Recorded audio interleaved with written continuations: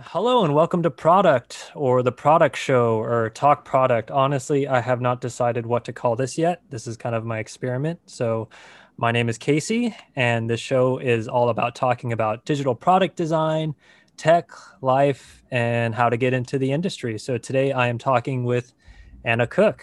Hi, Anna. Hi. Hey, so once again, welcome to the podcast.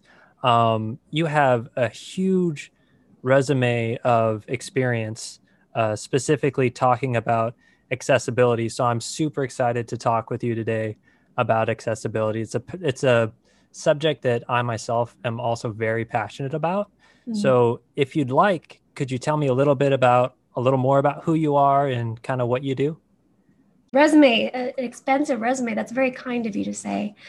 My name is Anna Cook, as you mentioned, and I'm a senior product designer, and I specialize in accessibility. And generally, what we'll find with product designers and senior level folks is that we kind of have a T-shaped person in terms of their skill sets. So, for me, that meant specializing in accessibility. And for others, it's things like motion design, for example, or being really amazing researchers. And for me, it's just something I'm really passionate about. And so I'm always happy to talk about it, as you've probably seen. So yeah, I mean, in terms of I work at Recurly, and I am a graduate student at the Atlas Institute of CU Boulder, and so between all of that, I'm pretty busy and can't complain too much. That's awesome. So I know accessibility is a topic that companies are now starting to really talk about and to really make a high priority. So how do you how do you make accessibility something that they put at a seat at the table? It's a great question. And I think it's one that we're all continually having to find answers to. Because I think every organization is going to have a different set of goals and priorities. And so I tend to find there's a few things that you can do to, talk through the value of accessibility. And um, as a general rule, if you're working at an organization, and especially companies, it usually comes down to dollars and cents and understanding and breaking down ableism.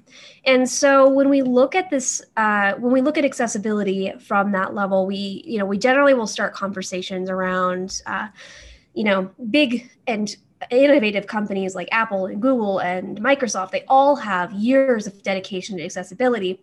And that didn't necessarily always come out of great intention. Some of it came out of laws and lawsuits, and sometimes it came out of innovation and intention. It just depends. But you can point to any of these organizations and see that, some of their best products have come out of accessibility. Like, for example, Siri was originally designed with accessibility in mind, and a lot of us are using it all the time, every day. So I think when I tend to talk to organizations, I emphasize that first. We also look at things like in the United States alone, we know that 15 to 30% now, according to the most recent data, the population has a disability at any given time. And so if you're looking at your user base, and you're thinking, well, it's no big deal to leave behind, 20 to 30% of our users. Well, that's a problem. And so the reality is that if you have a company that cares about its customers, if you have a company that cares about its users, it needs to care about accessibility. You can always point to accessibility legislation, but people get scared about lawsuits. You're like, I don't want to get sued. We don't want our company to get sued. That's part of the reason we point to it, but the reality is that the best products, the ones that make the most money and the ones that help people most, are ones with accessibility in mind. Nike is the most recent example of this. They did a shoe that is easy to put on for all types of people. I think I saw that shoe actually. That's the one where it's kind of shaped like a V, Yeah, and then you're yeah, able to just kind of stick your foot in there and then stomp down, and then it just slides yeah. in. I think I saw that video a couple weeks ago. Yeah, they actually, my understanding of it is of course, the marketing hasn't really been specific to, talking about how it was designed with inclusivity in mind at the beginning. But the story I heard did emphasize that in inclusion at the beginning, and the amount of people that will use that shoe, people who, who maybe wheelchair users, people who may have limited mobility, people who, prefer not to have to bend over when they put their shoes on. I'm one of those people. It's gonna perform pretty well. Yeah, so Nike's a great example. I saw that Xbox too. Yeah. They released a line of modular controllers that you can actually, it almost works like a Lego.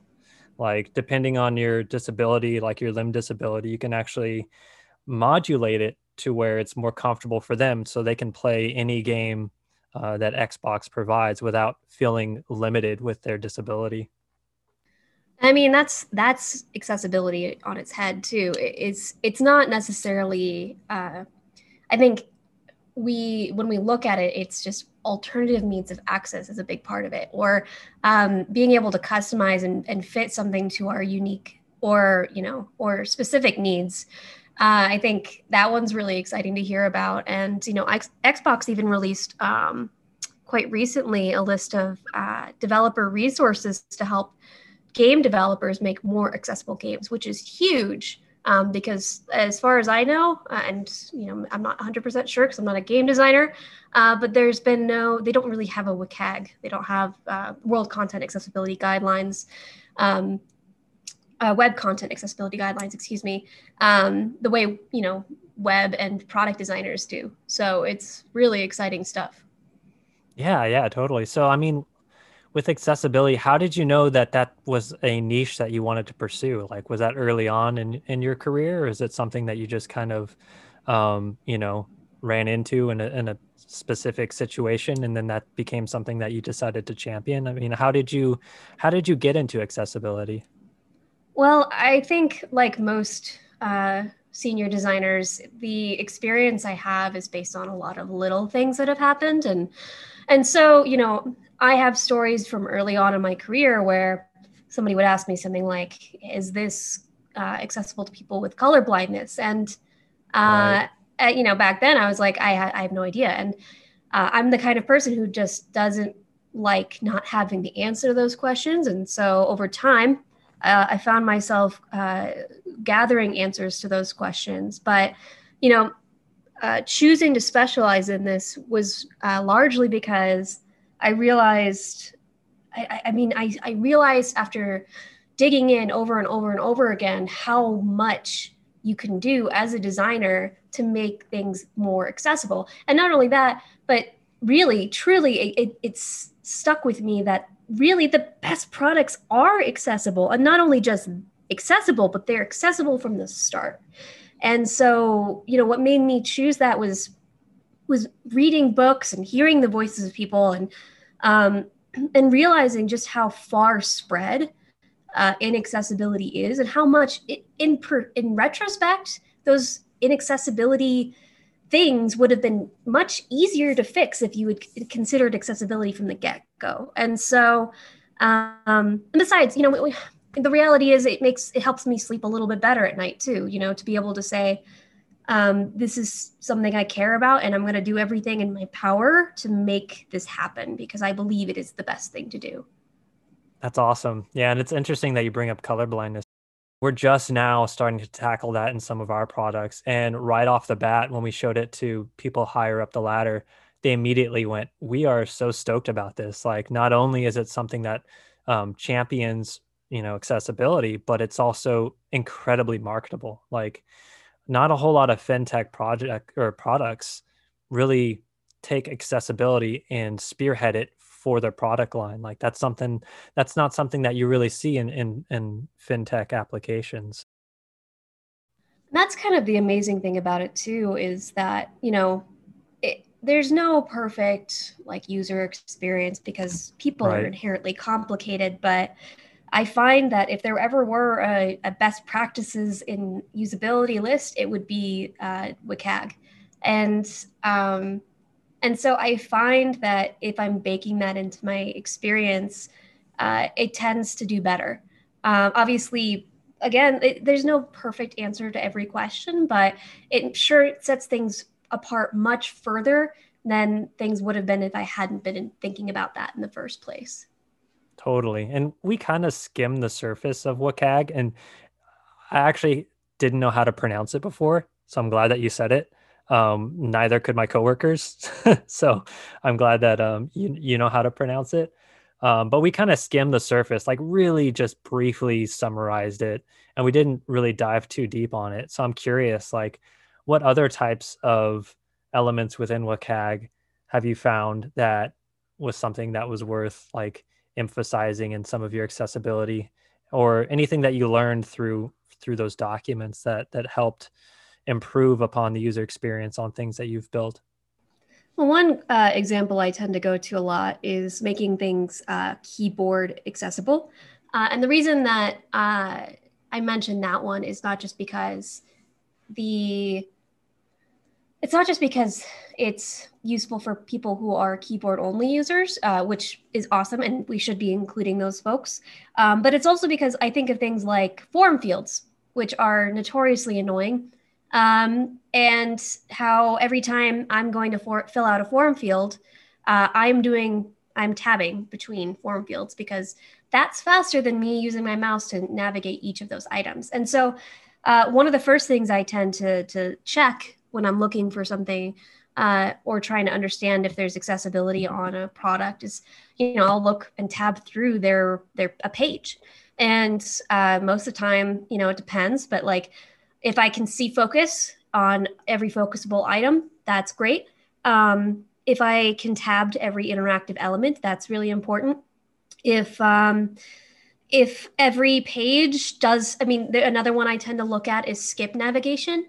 Personally, I think that one's really important. So skip navigation, just as a background there, is let's say you're going to a web page and you hit tab.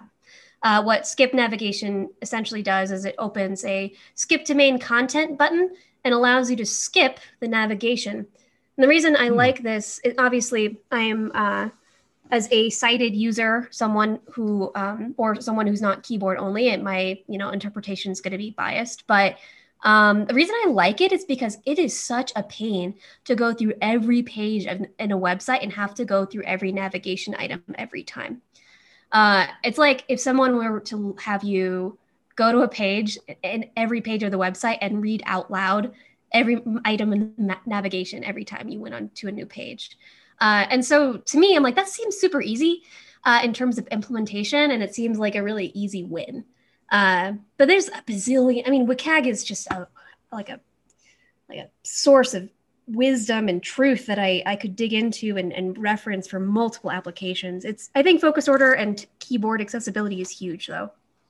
That's cool. I've never heard of that before. Skip navigation. That's interesting. That's something that I definitely want to like look into after this call. They call it a bypass blocks in their guidelines. So yeah, absolutely look into it. WebAIM has a great article about that I like to reference. That's awesome. Yeah, for sure.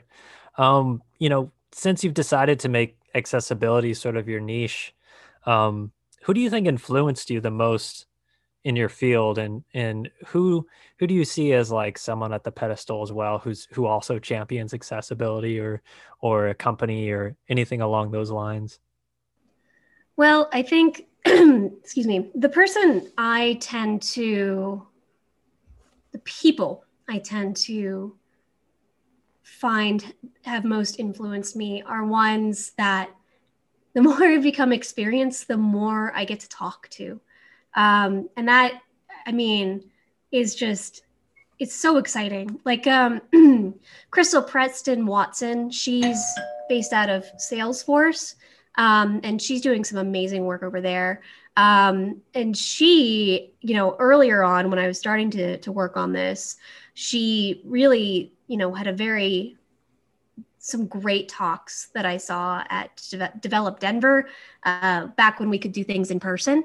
And she does some great talks about accessibility in terms of QA and QA engineering. And I think that the way she speaks about it and the way she talks about accessibility is just so approachable.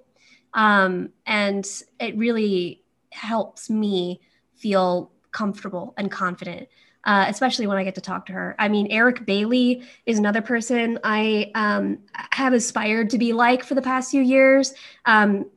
Tatiana Mack, another person who I've also inspired to be like. These are people that have been doing this for longer than I have, who have been writing articles and speaking at events and going in-house for, big tech companies and doing amazing things. And I think what I appreciate most about all of these people is that they understand accessibility isn't just a list of items to do. Accessibility is a people need. It's not a special need. It's about serving people and their needs where they are. And so I think, there's a bazillion more people I could think of, but those are just some that I think of, especially right now. So I think, yeah, there's a lot of people that are doing great work. I like that you said it's a people need. Like, I don't think that's emphasized enough. Like, that's the whole reason why designers like us decide to pursue something like user experience, because at the end of the day, it's about the people, and it's about their ability to easily use our products or not, right? Yeah, and I think, I've talked a little bit about this, but like what I tend to find to be the most problematic about the way tech companies in general talk about accessibility is that they de-emphasize the people that we serve. Mm-hmm. And then it becomes this like accessibility is an edge case conversation. And the reality is that accessibility is not an edge case. Accessibility is a core part of every experience, B2B, B2C, whatever, wherever you are, there are people who have disabilities. And as long as you are creating a product that people are using, then you will have people who are using it who have disabilities. Absolutely. And I see that a lot of the times when, project managers send us user stories that have nothing to do with the user. They're completely technically based. And it Yeah. frustrates me to like no end how they'll give us user stories and the entire story is like, this part of the product is lacking a stepper and we can't get to the end and people are missing the button that allows them to finish the workflow. And I'm thinking, at no point did you mention what this person is trying to accomplish, who it's targeted for, and why they are using this workflow in the first place. So I think it's really great that you said that it's meant for the people, and that really it does get de-emphasized, especially in tech. And I feel Yeah. like putting accessibility on the pedestal really puts them, makes it a focal point in development. So I'm glad that you brought that up. There's a really, in a slight side note, there's a really good Twitter account. It's called Shitty User Stories. I know that Um, one. That one's great. yeah, it's just, I love that one. It's like, as a user, I want to get a pop-up when I first get on a website so I can sign up for a newsletter, something like that. There's Um, another one called I think it's goat user stories. oh yeah. So it's like the same idea, but it's like, as a goat, I need to use this step stool to get to this like amount of hay or something. It's like really silly, but it's really funny. It's just like the same thing along those lines. I gotta love that stuff. Yeah, yeah. So what does a typical day look like in your line of work? Well, I think it looks like what it would with most senior product designers. So, for me, it's I will be doing anything from designing a set of, pieces for a prototype flow, to writing a script and preparing for user testing, to getting together some interview questions and workshopping with my teammates to figure out, what we want to understand from our users and things we want to explore and kind of generate ideas on.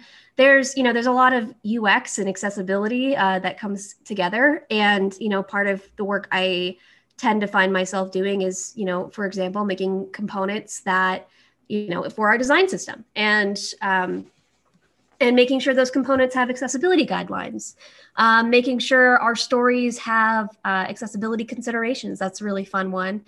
That I, you know, that I'm having discussions with our engineering team around these things. And And I tend to find my day to day involves a lot of conversations, whether those are with users or with my team members or with engineering. It's a lot of talking, and which is why my voice, of course, is going out. But of course, there's playing around in Figma and looking at WCAG a lot. So I think, generally speaking, it's I'm busy, and it's good to be busy. Yeah, it's good to hear. I'm curious too, like when you're trying to deliver accessibility guidelines, like do you deliver that in the form of like design principles, or is that something that you would put in like your pattern library? Well, so there's a few places where you're going to want to include accessibility in general. My personal thought on this is that the best and easiest way to scale accessibility is within your design system itself. Because, it's the same place that you're scaling design in general. And so you can look at, design systems like one I reference a lot here is Carbon, which is IBM's, and they'll have baked in accessibility guidelines for their components. And I think that is a huge part of how you can bake in accessibility just day to day. And then if you're doing feature focused work, just including like in a story that things should do things a certain way, having, a user story that's like, as a keyboard only user, I want to be able to navigate to these form fields so that I can enter the data I need to check out, or something like that. So including those details in both in your design systems with your engineering team, and then on features themselves, like that is a big part of accessibility in especially in a Scrum team and an Agile framework. Right. Yeah, that's good to hear. If you were to tell your younger self some advice, like Anna, who's in school, who's about to pursue design, what would you tell her? Like, what would that advice be? Um, I think the first thing I would have told my younger self is that I didn't need to have all the answers. And the reason I say that is because I feel like I spent a lot of my time as a junior trying to like kind of defend myself from inexperience and be ready to like, I was like, I'm ready, I can take this job, like I deserve this job. And a lot of imposter syndrome where I was trying to protect myself. Uh and I think a lot of junior designers deal with this because it's really intimidating sometimes. Um and so I think being comfortable with being wrong is a hard thing to learn.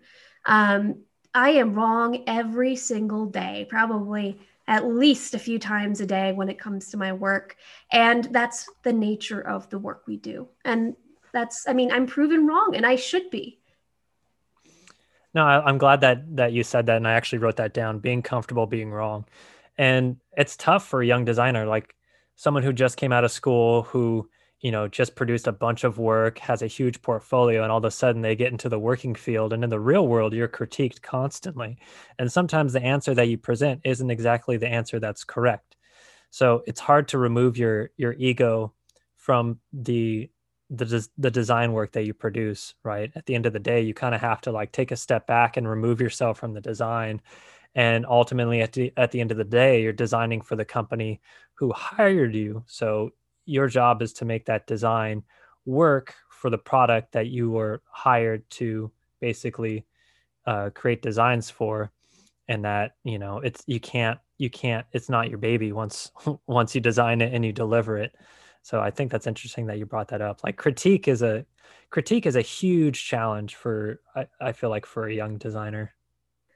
Well, and I actually probably tweet about this one too much too. I'm of the opinion that it's also the job of leadership in design to make an environment where a designer, especially junior designers, feel comfortable with not failure, but with learning. And Right. so, unnecessarily brutal critique is something I will never advocate for. I mean, honest critique, great. You want to give someone feedback so they can grow.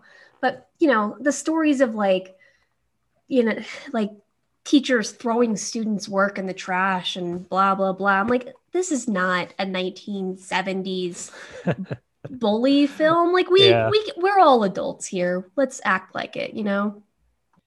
Yeah, it's funny. Like a lot of art students deal with that. Like I experimented a little bit with fine art. Like back in 2012, 2013, I was kind of like looking outside of the design field and seeing if fine art was something that I wanted to pursue, and kind of looking at like movie art and game art. And so I wanted to kind of dip my toes into fine art and to see if like storyboarding and that kind of stuff was a field that I was interested in. And that's one thing that I noticed in that particular line of work. It's really toxic. Like they will literally throw your work away in the trash if you got the fundamentals slightly wrong. It's a very brutal line of work. Yeah, I mean, my undergraduate was a combination of studio art and technology arts and media because, you know, back in those, that's not that long ago, but you know, back in those days, I didn't really know that design was a thing, and so I had this sort of combo pseudo thing that ended up being design after I figured out what it was. But my fine art classes were less fun than my design classes. I'll say it that much. I also personally, I just appreciate design more because it's like feels useful. Um, Right. whereas art, I'm like, who am I making this for? You know, no offense to art. I love art. It's just I'm not the best artist. So No, it's very true. Like with art, it's a very relative answer to a problem that doesn't necessarily exist, right? It's kind of within the eye of the beholder whether it has worth or not. So it does become kind of ambiguous. Like, and with design, for me personally, like as soon as I switched to design, I started making money like right away. Like being a young guy, just getting out of high school, not having a whole lot of experience, starting to do web design, I immediately started getting paid for projects. And like for someone who's young and who doesn't have any money, like getting paid to do that kind of work and to be creative and to answer a problem for me was just something that I decided to pursue and became, you know, kind of the product designer that I am today.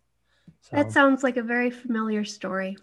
Um, honestly, I there's some people who will say like, "Ah, you need to be really passionate to do this." I'm like, "Well, that's true, but I also like getting paid. It's nice, right. you know." I certainly would never be upset with someone who's like, "I would like to make money," you know. So survival is important. So, but yeah, I mean, I think their art is a wonderful thing, and I will never say that otherwise. But I find a lot more fun in design because it's a little bit more. I feel like I'm giving something more day to day.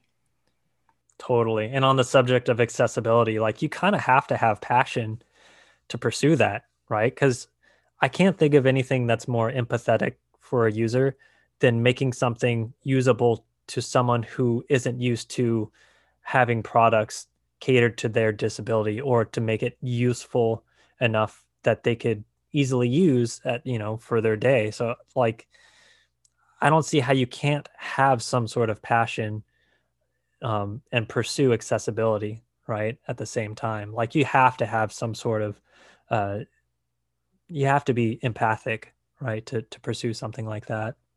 A good book for this one, just before I forget, it's called Mismatch by Kat Holmes, and she talks about how exclusionary design feels, and I recommend this one a lot, especially recently, because I think Kat Holmes was one of the, or I believe, one of the original people to put together Microsoft's inclusive design toolkit. Hmm. Um, their work on the on in the book is just it really changes your perspective. It makes you see that even though some parts of accessibility don't directly benefit me, exclusionary design has affected us, all of us. Right. Yeah. And I'm curious, like, if that's something we should start writing in our design principles, like what's exclusionary? Kind of like a how might we fail, right? Instead of how might we fail, how are we excluding to certain users? I mean, it's a great question. I find old design culture does not challenge itself enough. Mm. And that's, obviously specific to each designer and each team. I find my team is, right now is really amazing about it. But challenging our internal biases is a hard thing to do. And challenging your biases as a team and as a group, like that's, it's a challenge. And we tend to look at exclusionary design as a failure, which, if it's intentional, it absolutely is. But most of the time, people don't design exclusionary pieces or experiences on purpose, I should say. And it's just people being people. And so I tend to look at accessibility as an opportunity. It's an amazing opportunity to do amazing work instead of as a way that we have failed. Right. Yeah. And on the subject of challenging bias, like that's something that we personally have to battle like every day. Since we're designers, like I feel like we almost have the same perspectives and we have the same kind of community. And we almost have there's a term for it, where we all think the same thing because we're consuming the same media. So I'm curious, like when it comes to accessibility, how do you step out of that? Like how do you step out of that perspective when dealing with critique and dealing with looking at what's accessible or not? And like what's the best way to challenge bias? Well, the first thing I tend to recommend is listening to the voices of people who have different experiences than yourself. Mm-hmm. Big tech in general is dominated by a very specific set of people, usually white, usually abled, usually male, and usually, heterosexual. Obviously, it depends on the person, and I certainly am not here to criticize individuals, but as a community, if we are built with this community, we are inherently creating systems that benefit us. And so the first thing I tend to look at in these situations, and obviously it's easier said than done, is to look at your team's diversity and look at your organization and your culture and say like, hey, like these are things that we can do better. And, I think that's a big part of starting to make inclusive work is having a more diverse team. It also comes down to listening, not just in your team, but like there's a lot of great books. One I also recommend in this case is called Disability Visibility. And the focus of that book, it is really about people who have a range of disabilities experiencing life and how there are many barriers that have been designed to create disability. And so when you read things like that, when you hear people's perspectives and see all of the ways they have been disabled, it changes everything about how you look at your systems and the way you design. Those are the things I tend to encourage people to do a lot. Again, changing systems is going to take time. It's not easy. It's a constant battle. It's frustrating. You have to look at your own shortcomings all the time. Totally. And I like how you said, how are we creating disability? Like, how are we creating blockades for our, percentage of users? And I think that really should be part of the critique process. Well, the social model of disability is one that I always emphasize here. And essentially what it outlines is that disability is not created by one's conditions. It's created by societal barriers, right? Designed barriers. And so it's a good point. It's really, learning about that changed a lot about my perspective. So, I mean, say I'm a young designer, I'm getting in the field. I really want to champion accessibility. Do you have any advice for those designers? The first thing I recommend in this situation is to start making accessible work. Don't ask for permission. You can take a grassroots approach to this and succeed. You do not. I always encourage you to, not you, but like everyone. I encourage people to talk about it, continually work towards accessibility, because you will not find you'll walk into a company, any company, and be like, yeah, today we're going to be accessible, unless you're like on C-suite, because that's not how things work. The Right. Yeah. reality is you can walk in tomorrow and design a button and have that button be accessible. And you can present it to your team. I mean, obviously it's just a button, but you can present it to your team and be like, hey, this button's accessible. Or hey, this existing button has some accessibility issues. We can fix them, and that'll help our users. Um, just doing it and talking about it and asking about it is going to get you so far. And every time you do that, you'll learn more. And every time you do that, your team will learn more. And then you will find over time that wherever you go and whoever you work with will find that to be beneficial. I like that you said don't ask for permission. I think that's huge. And I think a lot of designers they feel almost kind of afraid to push for accessibility and to push for empathy for the design. So I think that's a great point. Like don't ask for permission, actually take the steps to make it possible. Yeah, I mean, people, and I do that. I've done this too. We tend to look at accessibility as like on or off, and Totally, yeah. but it's like it's got so many. It's like uh, not 50 Shades of Gray, but like something, like there's a lot of shades in between on or off. But it's much more complicated. It's you could have an accessible button, but there's like a bazillion other things you got to fix. It's not perfect. So um, just starting and trying and doing is still doing better than 98% of experiences. And I'm not even exaggerating. 98% of websites are inaccessible now. I love that. And I love like when you try to champion something like accessibility, putting percentages behind it doesn't just speak to other designers, but it speaks to project managers. It speaks to people who, handle finance. It speaks to a lot of different perspectives within the business. So I feel like that's a really good point. Thank you. Totally. So Anna, how could someone get hold of you, or if someone wants to learn more about accessibility, how might they find that information? Well, if someone wants to get a hold of me, they are welcome to. I'm on Twitter, and I apologize if you follow me. I tweet a lot.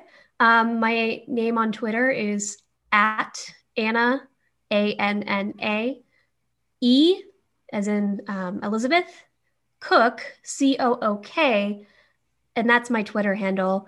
My website is annaecook.com.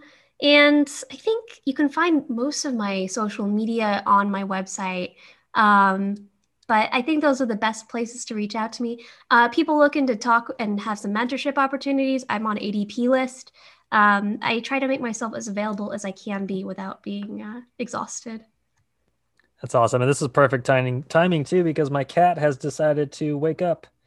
I could hear them. Yeah, yeah. She takes naps in the closet, and we can't close, like we literally can't close any doors in our apartment because she has this sixth sense where she knows if a door is closed. It doesn't even matter if she needs to access whatever's behind that door. She'll get upset and she'll start meowing. And it gets really bothersome when I'm trying to do like usability interviews and user sessions because she'll I've got just, my own. yeah, she'll start to cry. It's pretty hilarious.